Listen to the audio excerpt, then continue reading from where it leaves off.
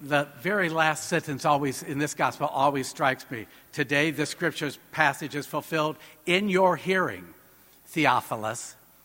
Theophilus means the lover of God. So when St.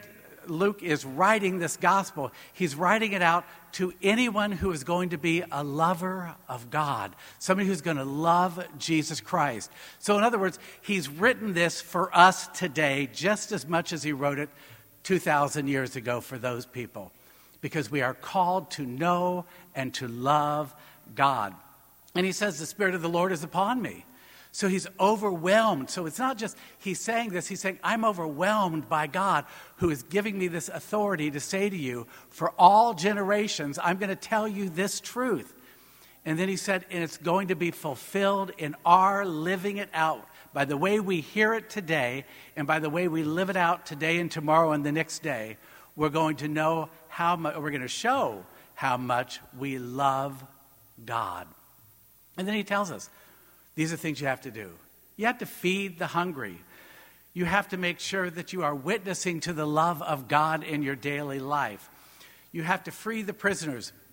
And as I was reflecting on these, I thought to myself, well, you know, we do a pretty good job of feeding the hungry. Of course, we probably waste way too much food, too, which is another part of that, you know. It used to be when I was first ordained, we still had people who would come in and say, and I wasted food. I wasted food. I wasted food. People would come in every week and say that. I haven't heard that in 30 years because we don't see it as a problem anymore because we're selfish. It's all about, if I don't eat this, I'll just throw it away instead of eating what you order. You know, living your life in such a way that every place you go, you're a witness to Jesus Christ.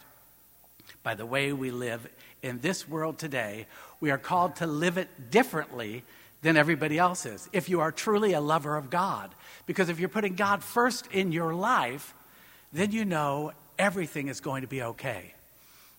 Now, I always get a kind of a chuckle out of this. Last summer, we were having a family reunion, and at one point, my oldest sister said, I have a couple questions I need to ask you. And of course, she always says that when everybody's there, you know.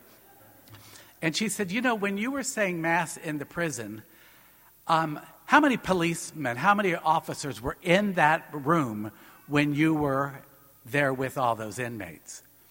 And so I thought, well, this is not going to turn out pretty. And so I kind of took my time and I kind of looked at my fingers and acted like I was counting, but I really was not. I was thinking, what am I going to say to her? And I said, well, I counted, and if I remember correctly, there was no one in there but me with the inmates. And before anything could be said, her husband, my brother-in-law, who is a phenomenally great guy and was a judge for 26 years, said, Kathleen, stop it. She said, these guys are vetted or they would not be allowed to be in there with Dan. And she said, I just don't like it. And I said, that's why I didn't invite you to go with me. Okay. And I said, I felt very, very safe in that section. She said, it's a maximum security where you were in. And I said, I'm aware of that. And I'm not the brightest star in the heavens, but I'm also not stupid. Okay. But the gospel challenges us to take those things and to work for those things that matter and to protect all of life. This is Pro-Life Sunday, or this is one of the Pro-Life Sundays, when we're talking about rejection of anything that harms life. Okay? So we're talking about abortion, capital punishment, euthanasia. We're talking about the fact that we are called and challenged by Jesus Christ to say, this, my dear Theophilus, this, my lovers of God, get out into the world and make a difference by the way you live your life.